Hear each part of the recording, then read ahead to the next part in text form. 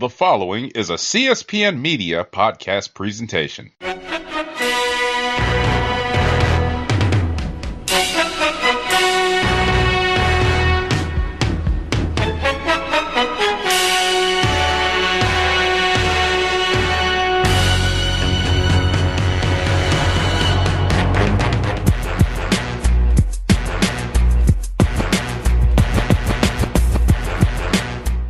Hello, and welcome to Know the Score. I'm your host, Don Delarente, and I'm joined by formerly known as the Libra Icon, but now he's Dad Junior 84. What's up, Dwayne?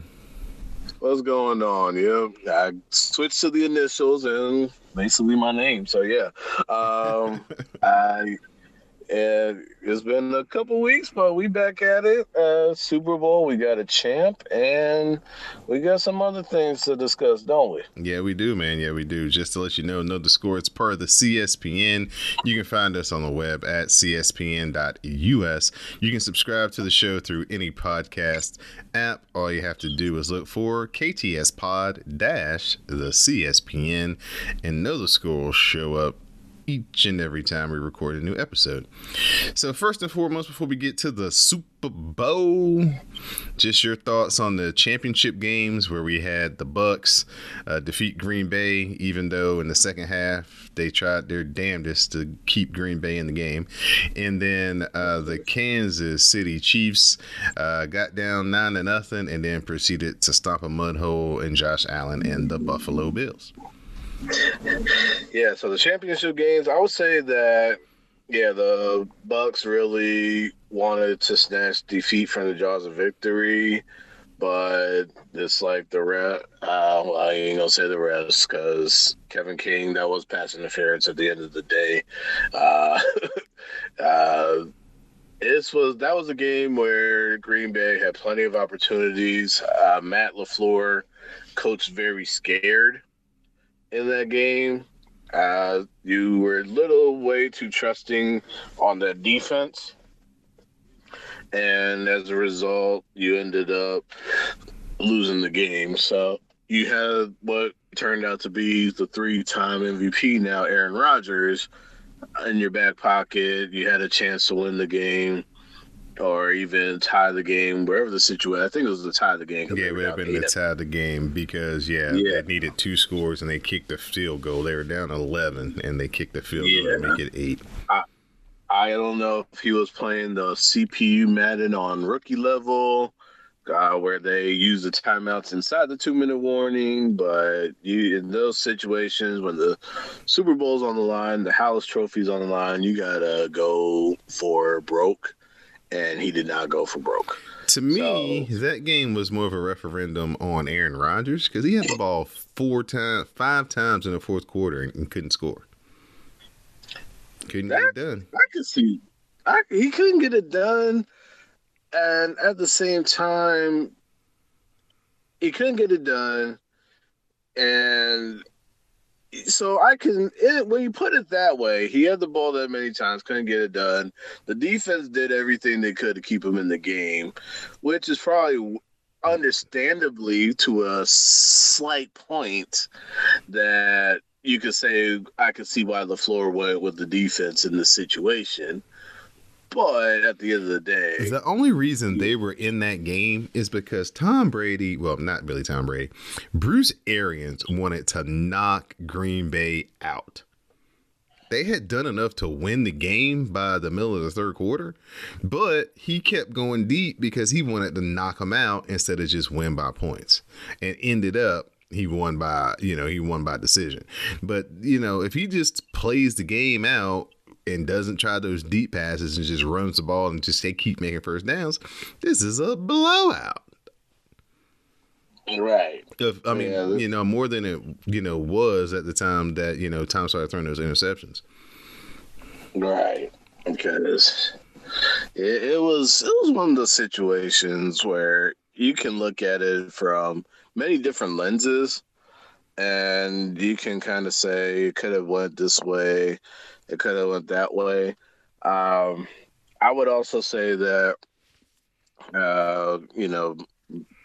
Bruce Arians we want to go for the kill. there was overly I guess maybe you say over aggression or on that part, and it backfired. But even then, at the end of the day, you had a home field. You had a pretty decent crowd at Lambeau for that game. They were loud enough to make some kind of a difference, and still couldn't get the job done. So um, it's it's an indictment on everybody, the collective whole, because even when they had the chance to, because again, the over aggression with that pass call. I mean, do I think it was a catchable ball? I mean, if you turn on the Jets, probably, and so you had no choice but to interfere and hold in this situation. But at the end of the day, you still got to go for broke. And at least if you go for broke and you don't get it, the Bucks, you tip your cap and go from there. But it still was a bad coaching decision to me by LaFleur. Right. And then in the AFC, the Bills started out good, but they got a field goal, a touchdown, and a missed extra point, and only had 9 points to show for pretty much dominating the first quarter. And then it was all Kansas City after that.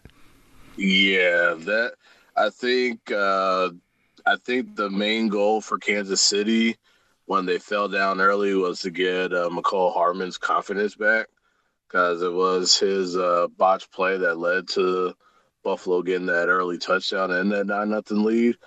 And then so they made a whole bunch of – they had the big play after – he had the big return, then he had the big 53-yard run after that, then he had the touchdown. So that was to get out of his head from that mistake and kind of restore his confidence. And then once that full confidence was restored, it was just a Kansas City slaughter from there.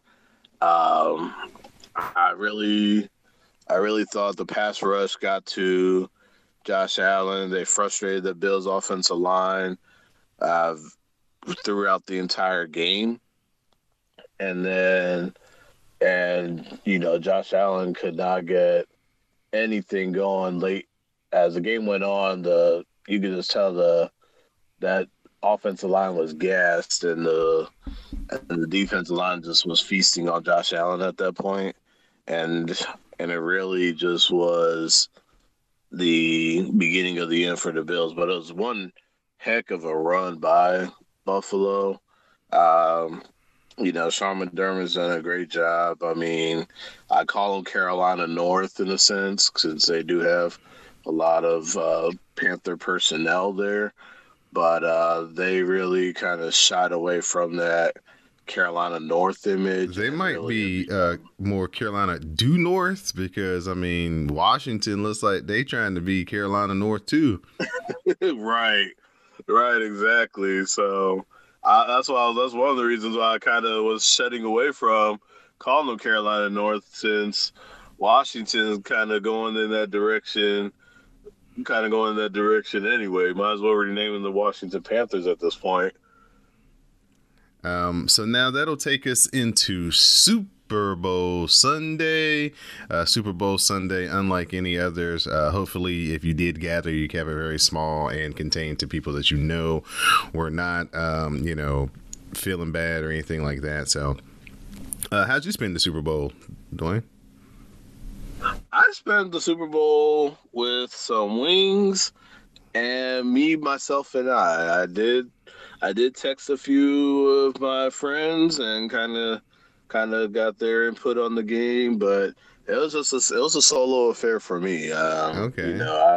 I don't like people in my apartment anyway, and my apartment wasn't in a good presentable shape, so it was probably for the best that I stayed at home. And so I just got on. Got on, watched the game. Very anticlimactic for the most part. But yeah, I pretty much spent it solo. I went and watched the game with my cousin, who is a Tampa Bay fan. And so, yeah, he had actually a great sports weekend because Duke and Carolina played on Saturday, and we're Carolina fans. So Carolina tries they might to try to lose that game, pulled it out and won. And then about midway through the third quarter, my cousin was in, rare, I'm feeling the championship form. So yes, it was very entertaining watching his antics and listening to his commentary. Once it was pretty much, a done deal there, in the third quarter. Right. So we'll get to the game. Everybody knows by now that Tampa Bay, behind 3 Tom Brady touchdowns, they blew out the Kansas City Chiefs 31-9 in what most people were coming to the game anticipating to be maybe an all-time epic Super Bowl, like 42-39 type deal, just up and down, back and forth. The last person with the ball probably going to win. Tampa Bay's defense heard all that during the week, and they said, like Stone Cold Steve Austin. The Chiefs forced that first couple of 3 and outs there by Tampa Bay. Didn't have anything to show for it on their own, and then all of a sudden Tom Brady gets his rhythm, marched down the field. Arians and Byron Leftwich dial up a beautiful tight end screen to Gronk for an easy walk-in touchdown. And then we get another TD pass to Gronk on kind of like a off-schedule play in the red zone. Brady comes around to his third read. There's Gronk in the end zone. And then Antonio Brown caught the third. And it might have been Brown caught the middle touchdown. Then Gronk caught his second touchdown of the game.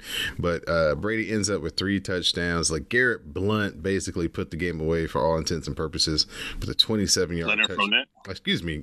You know why I said LeGarrette Blunt? Because that's who he looked like. Because that's usually what LeGarrette Blunt would do in that situation. Leonard Fournette. Tom Brady. Leonard Fournette playing the role of LeGarrette Blunt. Got that 27-yard touchdown in the third quarter, and from there it was pretty much a wrap.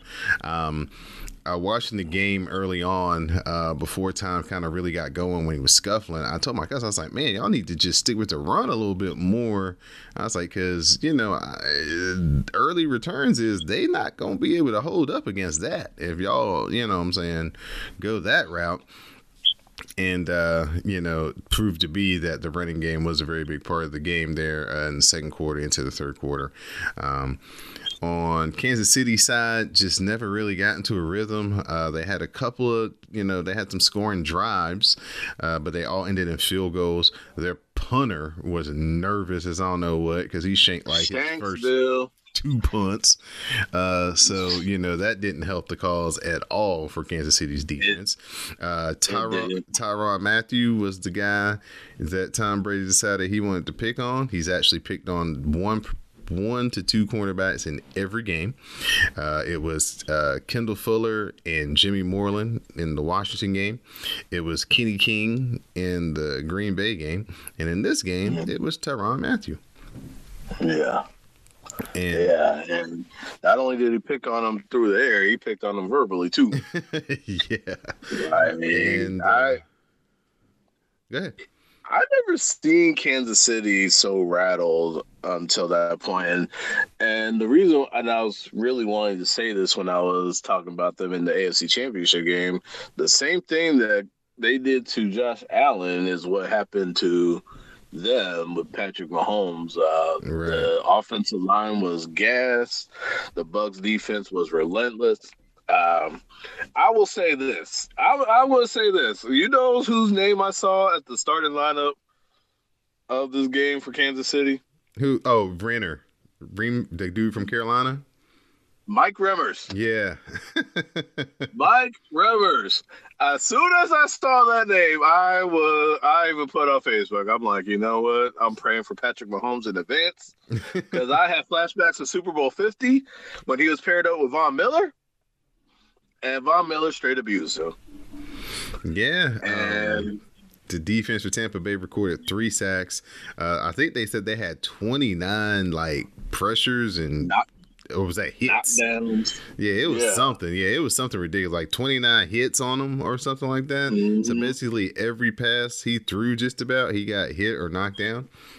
Right. Yeah, and Shaquille Barrett was opposite of Mike Remmers, and Shaquille Barrett seemed to just get to Patrick Mahomes, especially in the second half. It seemed like every time Mahomes set back to drop, he was going back about 50 yards. Right, because he Tecmo couldn't scrambles.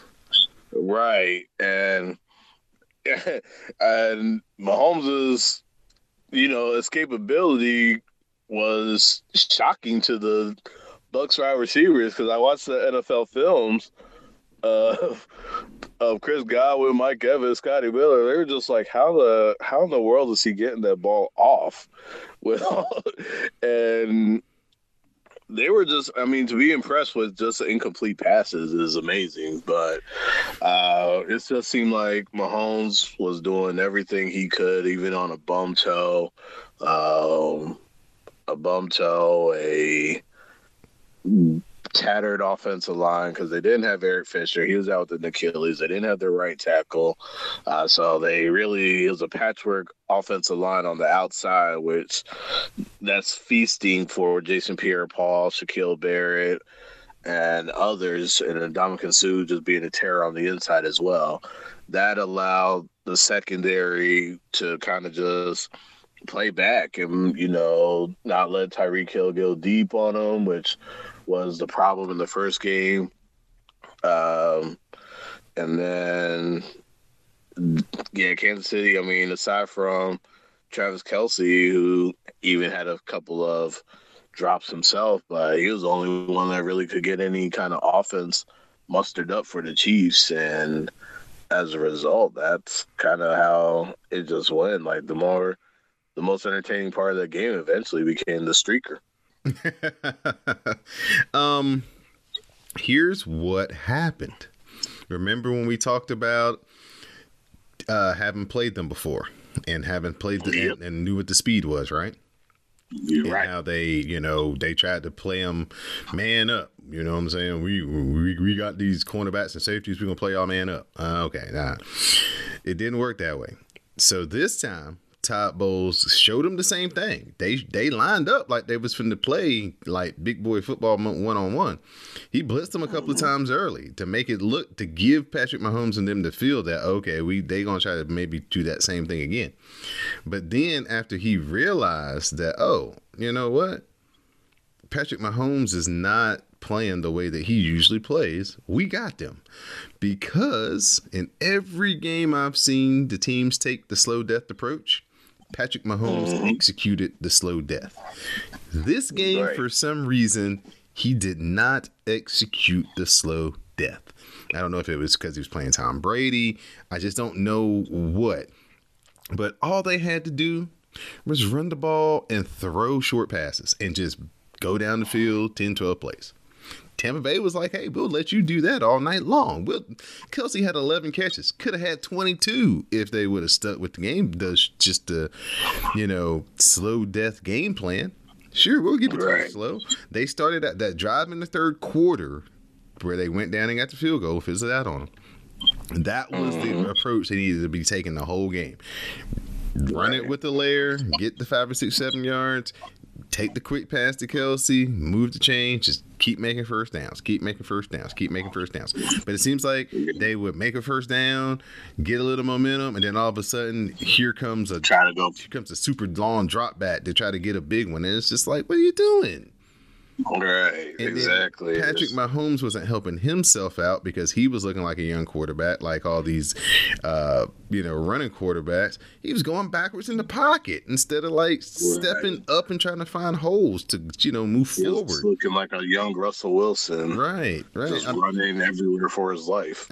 Earlier in the game, he ran a couple of times, escaped out through and made some nice positive yards, some positive runs. But, he stopped doing that when they, was just coming at him with the 4 linemen. It was like, man, just step up, slide over to the left, to the right. Don't, retreat, because your men are never going to be able to block for you that far back.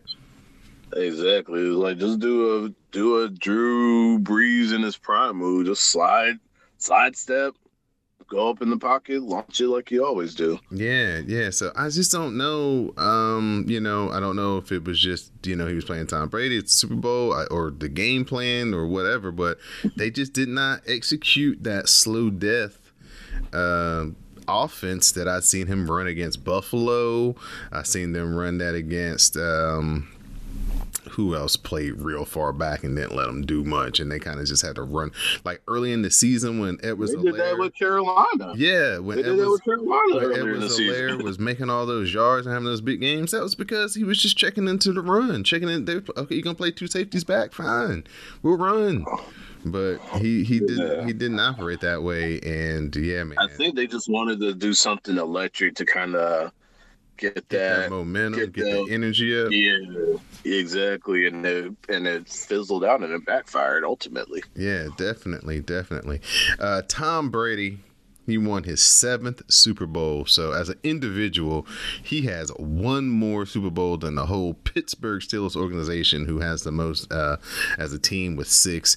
And more than the Patriots. yes. And he won his 5th Super Bowl MVP. So he's got as many MVPs as Patriots have titles, and more MVPs than the 49ers have titles. I mean, it is just remarkable. More than every team. Right. He's got more MVPs. Yeah, he's got just as many MVPs as Super Bowl wins now. So just another what can you say more type superlative can you say for a guy who's been playing for 20 years? Think we've seen him do it all.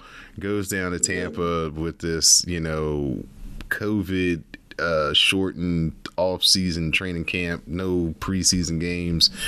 Guys coming in and out during the season. He's being the general manager. He's being the offense coordinator at the same time. I mean, he just took everybody and lifted them up and said, come on, I can take you there. Pretty much, because that's basically when this team, because this team was not anywhere near a Super Bowl contender before Brady arrived. Like, this was they were the doormat of the NFC South.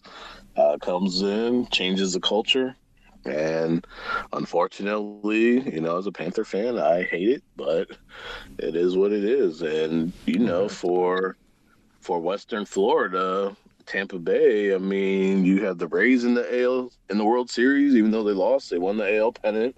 You had the Lightning win the Stanley Cup, and now you have the Bucks winning the Super Bowl. So it's really been the year of Tampa Bay's really been the title town for this year.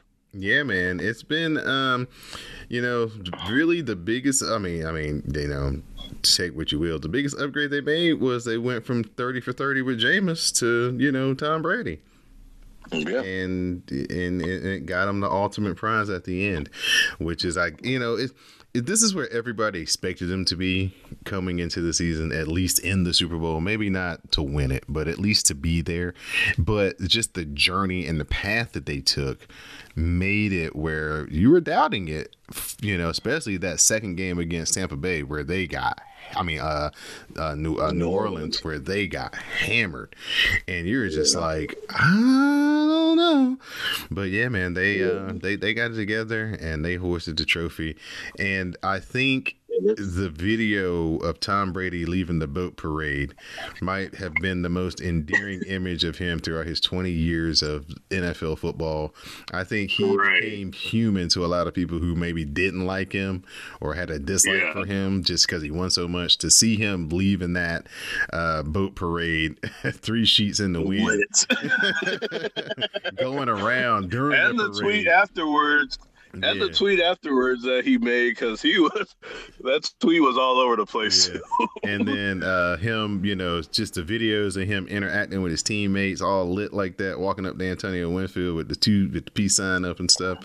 Yeah, man. I think that Tom Brady gained a lot of new fans or endeared himself to some people who might not have, thought that highly of him, just in that one moment of him being just a regular dude, Yeah, exactly. I agree. I'll count me as one of them, even though I hated that he won the Super Bowl for the Bucks. But that was fun to watch. I mean, and for the guys that have been there for a long time, like Levante David,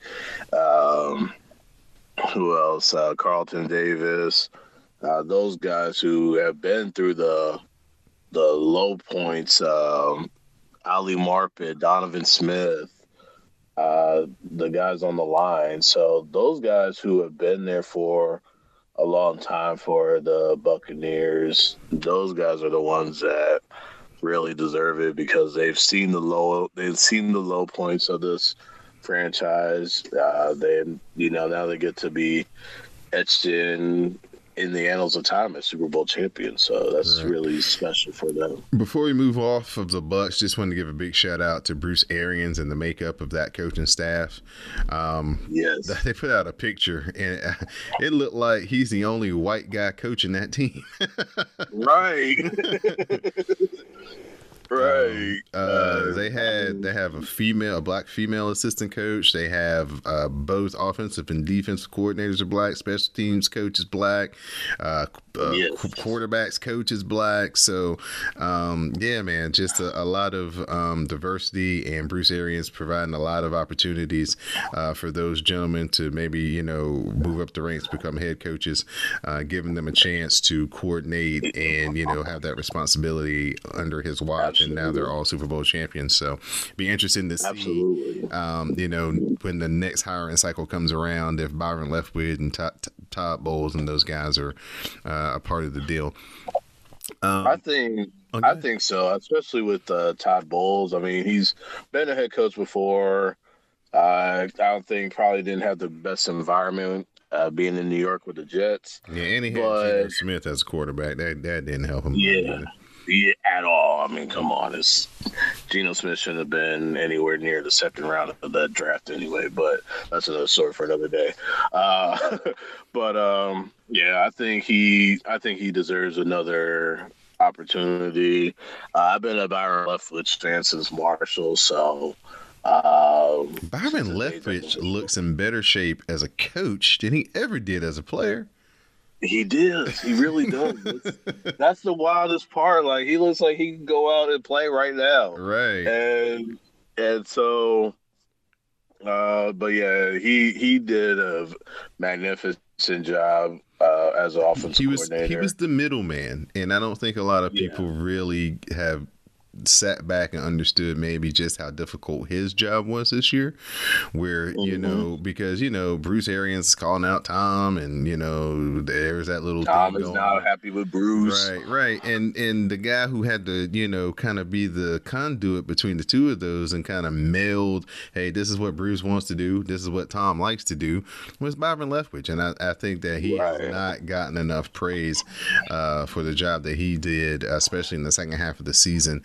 I think that as the new season starts back up, and we get a little bit farther removed from the Tom Brady just effect, I think that people will start to look at that and say, what, yeah, he did a fantastic job in the second half of this season, getting that offense on track, keeping it on track, changing it up, while at the same time being true to what they wanted to do as far as Bruce Arians' philosophies and everything. Speaking of the coaching carousel, the last spot got filled by David Culley, former special teams coach for the Ravens. He's like a older gentleman in his 50s, and with that hiring, that prompted Deshaun Watson to formally request a trade from the Houston Texans. It was widely reported that he wanted them to interview and hire Eric Bieniemy. Of course, with the Texans' ownership and the way that they're running their organization right now, they didn't listen. So Deshaun Watson did the only thing that he possibly can do is request a trade. So now everybody is on where's Deshaun Watson going to go. Everybody wants to try to get in on the sweepstakes as much as they can, because you've got a 25-year-old quarterback who's established himself that he can play and can be, the face of your franchise and the face of the league, and he's available. But the Texans said they aren't going to trade him, but it's still February. We'll see what this sounds like around the draft in June, July, as the season approaches. Deshaun Watson's in a position as a quarterback. He's got enough, guaranteed money, upfront money. If he wants to hold out and sit out, it wouldn't hurt him. He wouldn't have to, come back just because, his pockets is hurting. He could stay true to his convictions. But you're feeling ultimately, do the Texans finally relent and trade him somewhere? They will. And it usually happens with most teams in this situation. They have no obligation to trade him, which they don't. But it becomes a distraction. It becomes a problem. You start asking everybody, like, have you heard from Deshaun? What's Deshaun going to do? How you feel about Deshaun doing this, doing that, this, that, and the third? It's going to happen eventually. It's just not going to happen right away. Right. I think if anything, if you really want, yes, the Eagles have a talented QB in Jalen Hurts, but if Houston wants to get into the draft, maybe you do a Watson for Wentz trade and include the... No. They want no. Here's what they do. Here's what they should do. If I'm going to trade Deshaun Watson, I'm only trading him to one team. Jacksonville. Give me the number one pick. You can have this quarterback that's already established. Let us go ahead, start everything over fresh with the rival though? With sunshine, and we'll go from there. That doesn't matter, dude. You're gonna be so far ahead of them with Deshaun Watson. You know what I'm saying? Jacksonville will be so far ahead of them with Deshaun Watson. Yeah, it's the number one pick, homie. I get it. I get that, but I just don't see him trading with a rival though. Like, dude, that's old business. That's old thinking. This is new thinking, man. This is draft capital at its finest. If I can have the number one if I can go from one generational Clemson talent to the next generational Clemson talent, then fine, I'll do it, because I don't, like you said, you don't want the distraction. You don't want, because the people are going to side with Deshaun Watson regardless. So you don't want the fan base to be so sour that they stop coming to the games because Deshaun Watson stopped playing. So to kind of lessen the blow. I guess you could look at it that way. From that standpoint. Yeah, to lessen the blow of losing Deshaun Watson, you get the promise of the quote unquote best talent since Andrew Luck to come out of the draft. Yeah, it's a no-brainer for me. Yeah, I can see that. And in the sense, Houston gets back into the draft. But yeah, but either way, if you do trade him, Houston's getting back in the draft one way or another. Right. Right. Yeah, because they have 0 draft picks right now. Yeah, not in the first 3 rounds. I think Laramie Tunsil. It's like, thanks, Laramie Tunsil. So. Yeah, well, Bill O'Brien did themselves no favors because they thought they were in a window when they really weren't, and so he mortgaged, all those drafts, the future, to try to get that, that instant gratification, and it never surfaced. So that's kind of one of the deals as we shift more into this quarterback carousel that's going on in the NFL. That's one of the reasons why I'm glad that Washington looks like they're kind of going to stay pat and not, overextend themselves when it comes to try to trade for a bigger named quarterback. Rivera said basically, we are not going to Mortgage the future. Not really mortgage the future, but make our cupboard so bare and getting this quarterback that when he gets here, he ain't got nothing to work with. Right. So, they're basically looks like that they're going to try to, they re-sign Tyler Heineke, the guy who started in the playoff game. So it looks like they're going to have if Alex Smith is healthy, then Alex Smith will start if Alex Smith wants to play. The only question with Alex Smith is if Alex Smith comes back, how many games is he going to play? Right. You know what I'm saying? Right. He's no good if he's going to play 8 games. You know what I'm saying? Right. We need him to at least get to 13. You know what I'm saying? If he can play 13, then that gives Washington a decent chance to be in the playoff mix with the harder schedule next year. But if they're going to say Alex is our starter and you only get 5 weeks out of them, then they could be pointless. They could be in a situation where they're at the top of the draft next year.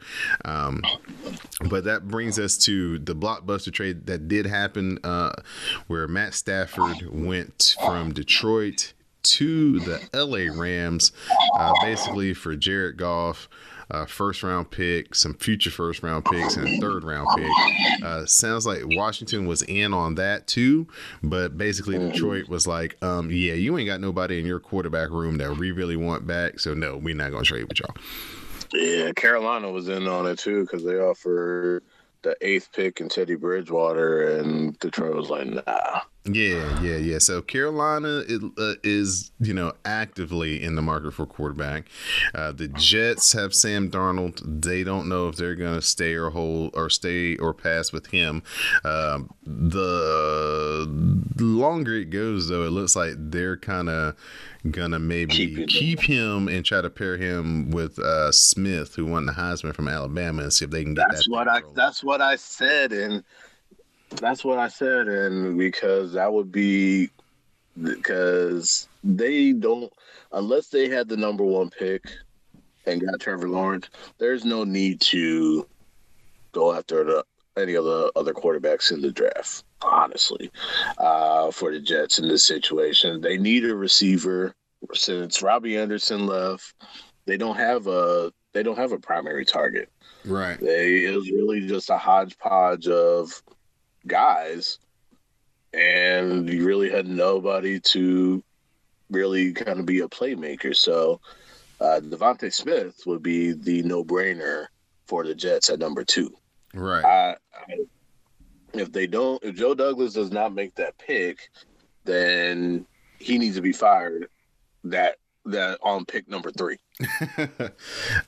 So that domino of Stafford moving has kind of shifted everybody into motion. There's all types of rumors and talks. There's talks about maybe Kirk Cousins getting reunited with Kyle Shanahan out in San Francisco, with Jimmy G getting reunited with Bill Belichick back in New England. So which would probably be beneficial because there's Cam Newton out there. Is he going to be a backup or not? There's Dak. Are the Cowboys going to pay him, or are they going to franchise him, or are they going to just they gotta sign him because he's hurt, so they can't release a player. So he's at least going to be on the team, but is he going to get his long-term contract? He's probably going to get franchised. Right. This Philadelphia situation with Carson Wentz. Carson Wentz looks like he's going to get traded now, and they're going to go with Jalen Hurts. So where does Carson Wentz? Schefter said this weekend he was going to get traded, and I ain't heard nothing. So these things take time. So they take time. But so now that's set into motion just a whole bunch of silliness around these quarterbacks.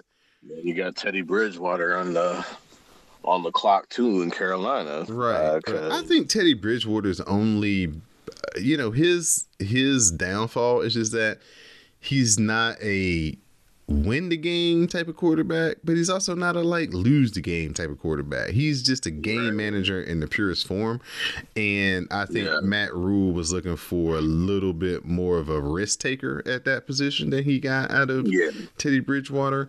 And I think really that's played it very safe. Right. And I think that's kind of what soured him on Teddy Bridgewater. Just, Teddy Bridgewater doesn't really, risk the biscuit, as vegetarians would say. I think there's a lot of buyer's remorse with that situation And now they kind of looking back on maybe we should have probably gave Cam one more year to prove himself in Carolina. Because at least with Cam, he does take more risks than Teddy Bridgewater.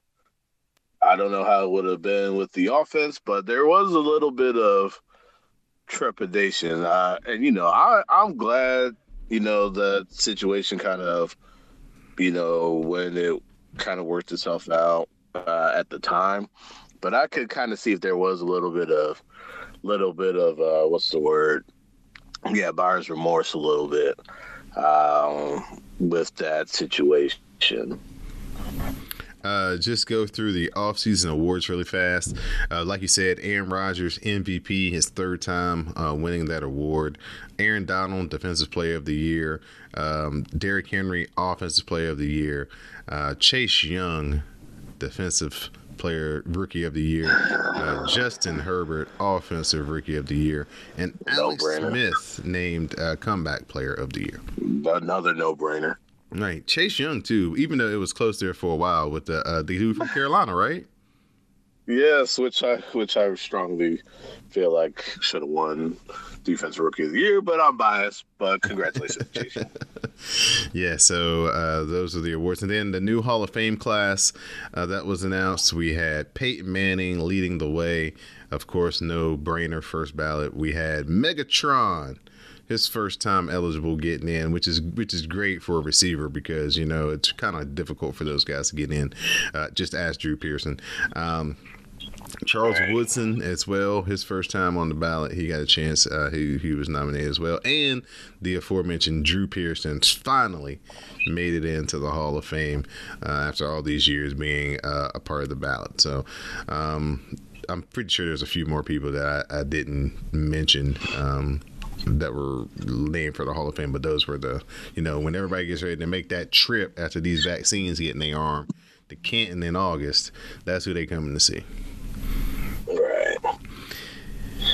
This is Know the Score. I'm your host, Don Delarente, and I'm here with my co-host, Dwayne. Dwayne, we'll shift it over quickly to the NBA. LeBron James said, Adam Silver, you've been doing a great job, and I'm pretty much been down with just about every move you've made.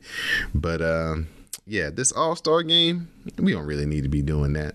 Now, I'd love to go spend the weekend in Atlanta, but I just don't want to go spend the weekend in Atlanta and play in the All-Star game because we're having these outbreaks. There's this pandemic, and, Kevin Durant got caught up in it last week with one of his associates having an inconclusive test.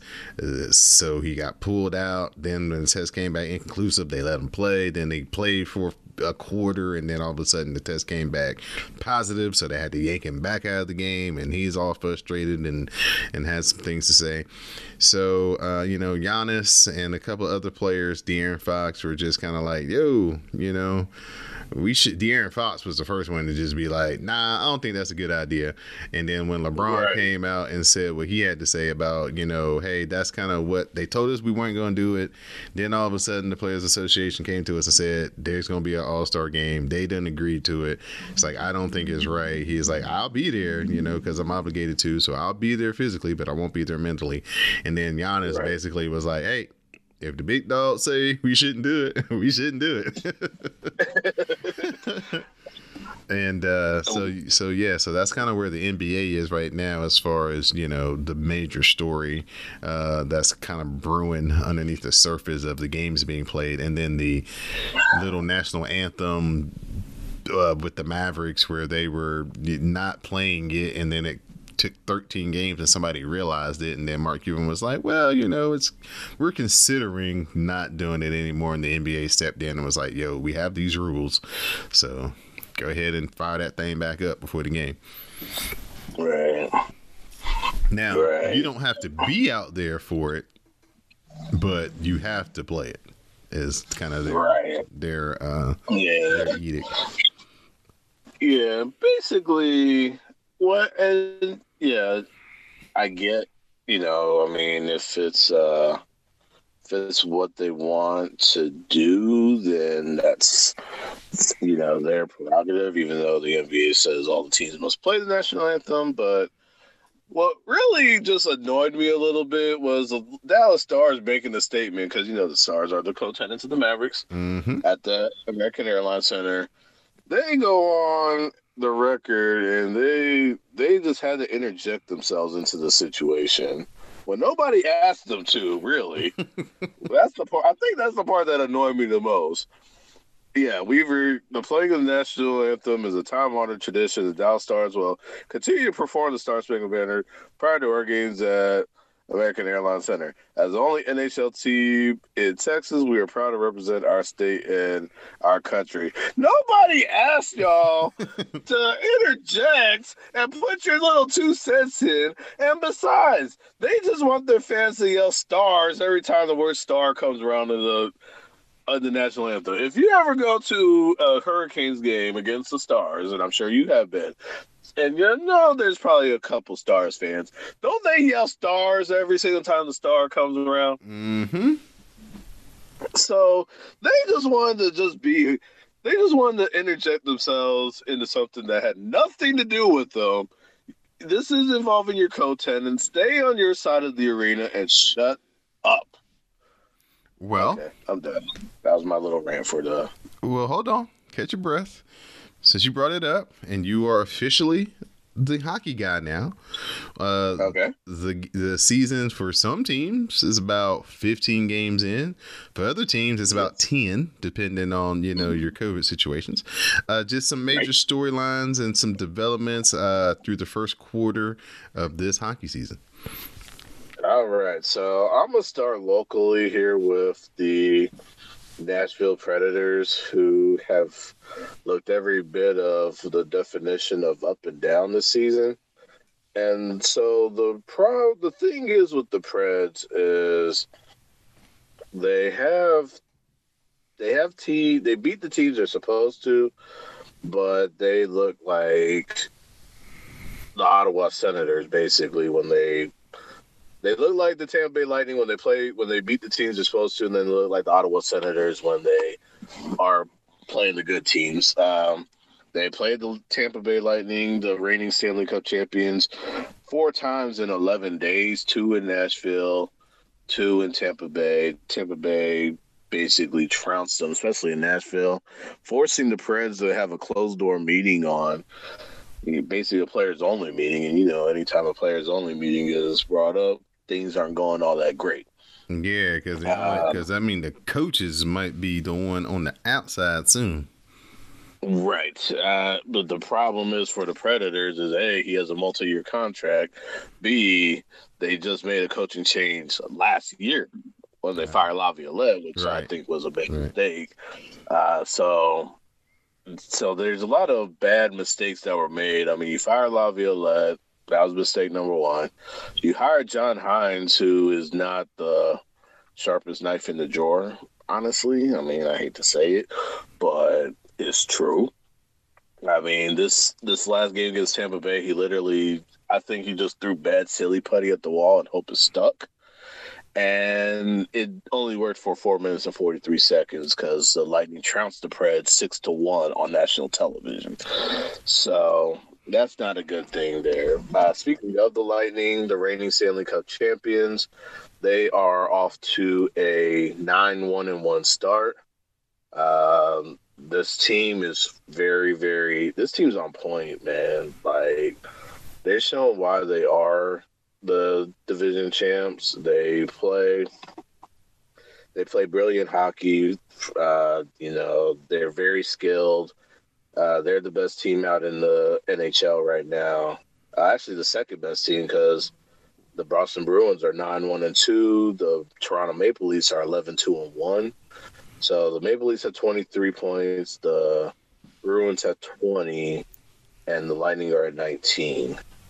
Vegas, who's had some COVID issues, they are leading the West Division with 17 points, and then the Devils have had COVID. So a lot of teams have had COVID issues. The Devils have only played 9 games. Sabres 10. Vegas has played 10. Carolina's played 10. Florida's played 10, and Dallas has played 10. But there's a lot of everything is pretty tight right now. Carolina's fifth in the Central Division, a point behind Columbus for that last spot. And then Arizona and Anaheim battling for the last playoff spot. The Islanders, Penguins, and in the North, with all the Canadian teams, Winnipeg and Calgary, and Vancouver kind of battling it out right now. And Ottawa is just sitting there at 5 points through 14 games. So it's a sprint to the finish. It's literally a full-on sprint. And, if you are off to a bad start, you got to turn around quick, fast, and in a hurry, because the games are going to run out very, very fast. Right. All right, man. So at this point, I'm going to turn it over to you for your final thoughts and your shout-outs and thank yous. Shout out to you. Shout out to the listeners. Shout out to all the CSPN hosts, podcasters. Rest in peace to the Push. And I want to just thank everybody for being, supporters of the show throughout the time we've been on. So my final thought, I'm going to basically say that we kind of touched back on the All-Star game a little bit. I'm in full agreement with the players here. I don't think the All-Star game is really necessary to have this year. I mean, we already got. I mean, my suggestion was don't play the game. Just do the Saturday night and just, acknowledge everybody there that has just, hey, we're going to do the social distance skills night. We'll, acknowledge all the people who made the All-Star team and just spend one day there and get the heck on. Right. Yeah. That would be good, because it's really unnecessary to have this go around. We can live without the All-Star game this year. But you know what all these things come down to at the end of the day? It's contracts out there, man, and this is money. And the TV people are like, hey, man, we need our All-Star game because you contractually obligated to give it to us. So you need to produce that. Right. And I think that's the only thing I have. Aside from that, I just think it's, it is about the power of the dollar. I'll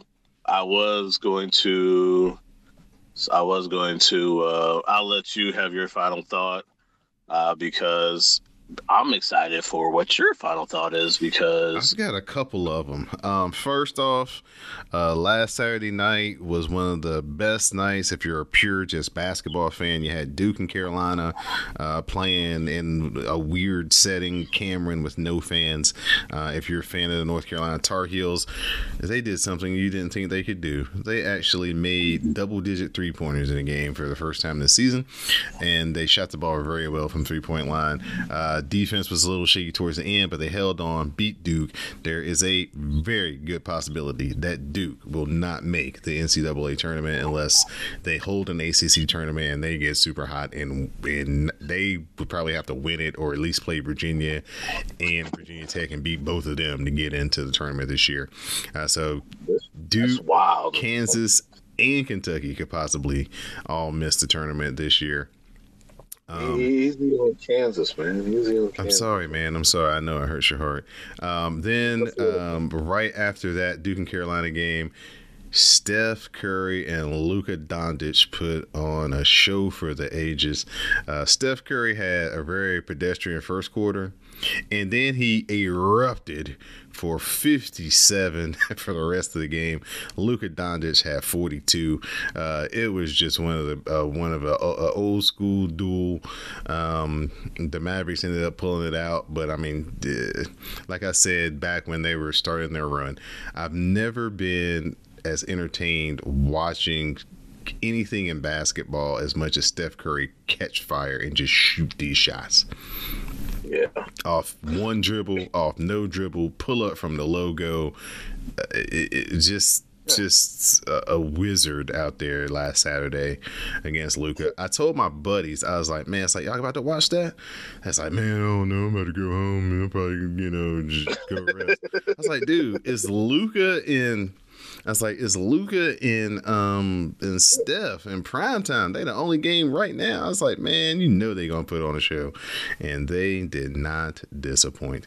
And then thirdly and lastly, as the raindrops begin to fall in Daytona, this weekend is scheduled to be the Daytona 500, start of the NASCAR season. But if you are living in the Southeast, you know that this next 4 or 5 days is supposed to be full of just weather, all types of rain and ice and snow from Florida to, Maryland and Washington, D.C. So there's probably a very low possibility that the race will get ran on Sunday, because Sunday is supposed to be a pretty washout day in Florida again. But maybe they can find a window and get it in. But it's not for them, supposed to be starting the race. Yeah. So Bubba Wallace going to be out there, the new Jordan team, driving the 23 car, and he has got a very good chance to be a major player in this race. He qualified fourth last night in the qualifying effort. Daytona is the only race where they only set the first 2 rows with that qualifying, and then everybody else races to figure out their position. Unfortunately, he's in the second dual race of the evening that is currently getting washed out as we record this. But hopefully they can get it in. If not, I guess they'll just kind of go back on the speeds that those guys used in qualifying. But yeah, he's got a really strong car. He's got the most money he's had behind him in his NASCAR Cup Series career, with the sponsors, with Jordan, with Toyota, with Denny Hamlin, Joe Gibbs as well. Pitbull. Huh? And Pitbull too. No, Pitbull is another team. He's got another team. Oh. Yeah. He's got a team, but yeah, it's a different team. But they have a Latino driver, of course, right? Daniel Suarez. Right. Yeah. So just if you as NASCAR was the only thing going on there for a few months, if you got into it or you're intrigued by the black driver in NASCAR, definitely tune in to when they drop that green flag at Daytona, whenever they drop it. Yeah, if they drop it on Sunday, if they drop it on Monday, definitely check it out, because he is going to be in the mix. That car is going to be on TV a whole lot, because he's going to be near the front, I think. And around, if it goes off like it's supposed to at 2:30, around 7 o'clock, 7:15, we could be in the midst of some black history in the making. So Bubba Wallace will become the first driver since Wendell Scott to win a NASCAR race and be the first black driver to ever win the Daytona 500. So I am super excited for this race. Bubba has been close the last couple of times they've raced on these really big tracks. He was going to the lead in the last few laps in the summer race at Daytona, got wrecked by Joey Logano, unfortunately, even with a wrecked race car, finished 5th. Then at Talladega, he was leading the race with about 8 or 9 laps to go, but there's a learning curve that you have to. There's one thing he had to learn how to not wreck. Then he had to learn B, how to make it to the front. Then he had to learn C, how to get near the end. And now he had to learn he's got one more lesson to learn, and that's how to keep those boys behind him when he gets out front. So hopefully Denny and him have gone to school, because Denny Hamlin is a 2-time defending Daytona 500 champion who is his car owner. So hopefully him and Denny have sat down, and Denny's kind of coached him up about what he needs to do if he gets back in that situation again, and he can bring it home, man. I'm very excited for Bubba Wallace's season this year. Hopefully he can get that first career Cup Series win. Doesn't have to be Daytona. It could be anywhere. It would just be a major, major, major milestone for NASCAR and the season that they are really banking a lot on. They've got a lot of momentum coming off of last year. They're hoping to attract new fans, i.e. black people, because of Bubba and the ban of the Confederate flag and just the interest that Michael Jordan is going to bring just alone by being in the series. So, yeah, a lot of things are on the uptick for NASCAR this year. They're definitely going to try to vault themselves back into the island of relevancy, as one Roman Reigns would say. Right. Hey, before we go, I think Kansas has a great shot to get back in the top 25. I'm defending my team real quick. Okay. They have a chance to get back in the top 25. They beat Oklahoma State. They got their payback against the Cowboys. They're crushing Iowa State right now. I mean, even though Iowa State ain't nobody, but a win's a win. They play Iowa State again, the return game at Hilton, which that could go either way at this point. And hopefully by Monday, we should see a number back by KU's name. Kentucky, though, yeah, Kentucky's definitely, unless they run the SEC tournament, they're definitely out. And, yeah, Duke is probably, they're going to need to have a big run, too. So, Right. And also, I have a gripe, too. Why is Texas Tech ranked 7th with 6 losses? It's a topsy-turvy world when it comes to college basketball this year, man. I mean, somebody's got to be in the top 10 with all your traditional people having down seasons. So, which is fine. I have no problem with that. But Texas Tech has 6 losses. I mean, Houston should be ranked higher than them. Villanova or UVA should be higher. As much as I hate them, Missouri should be ranked. I mean, I think Missouri should be trash wherever they go. But Missouri should be ranked higher than them. Like, there's no reason why Texas Tech should be ranked number 7th and they have 6 losses. That is shenanigans at its finest. All right, I'm done. Okay, I'm done. Because I want to continue to rant, and I'm not going. I don't have time to rant, so I'll leave it alone for now. Continue to support CSPN by going to cspn.us. Listen to all of our podcasts. Give them 5-star reviews, rate and review. Click on the tab that says keep our podcast free. Do some shopping with our sponsors to help keep the show free each and every week. Also, check out extra content over on our Patreon page at patreon.com/CSPN Media. So for my co-host, Dwayne, I'm Don De La Rente. And now you know the score.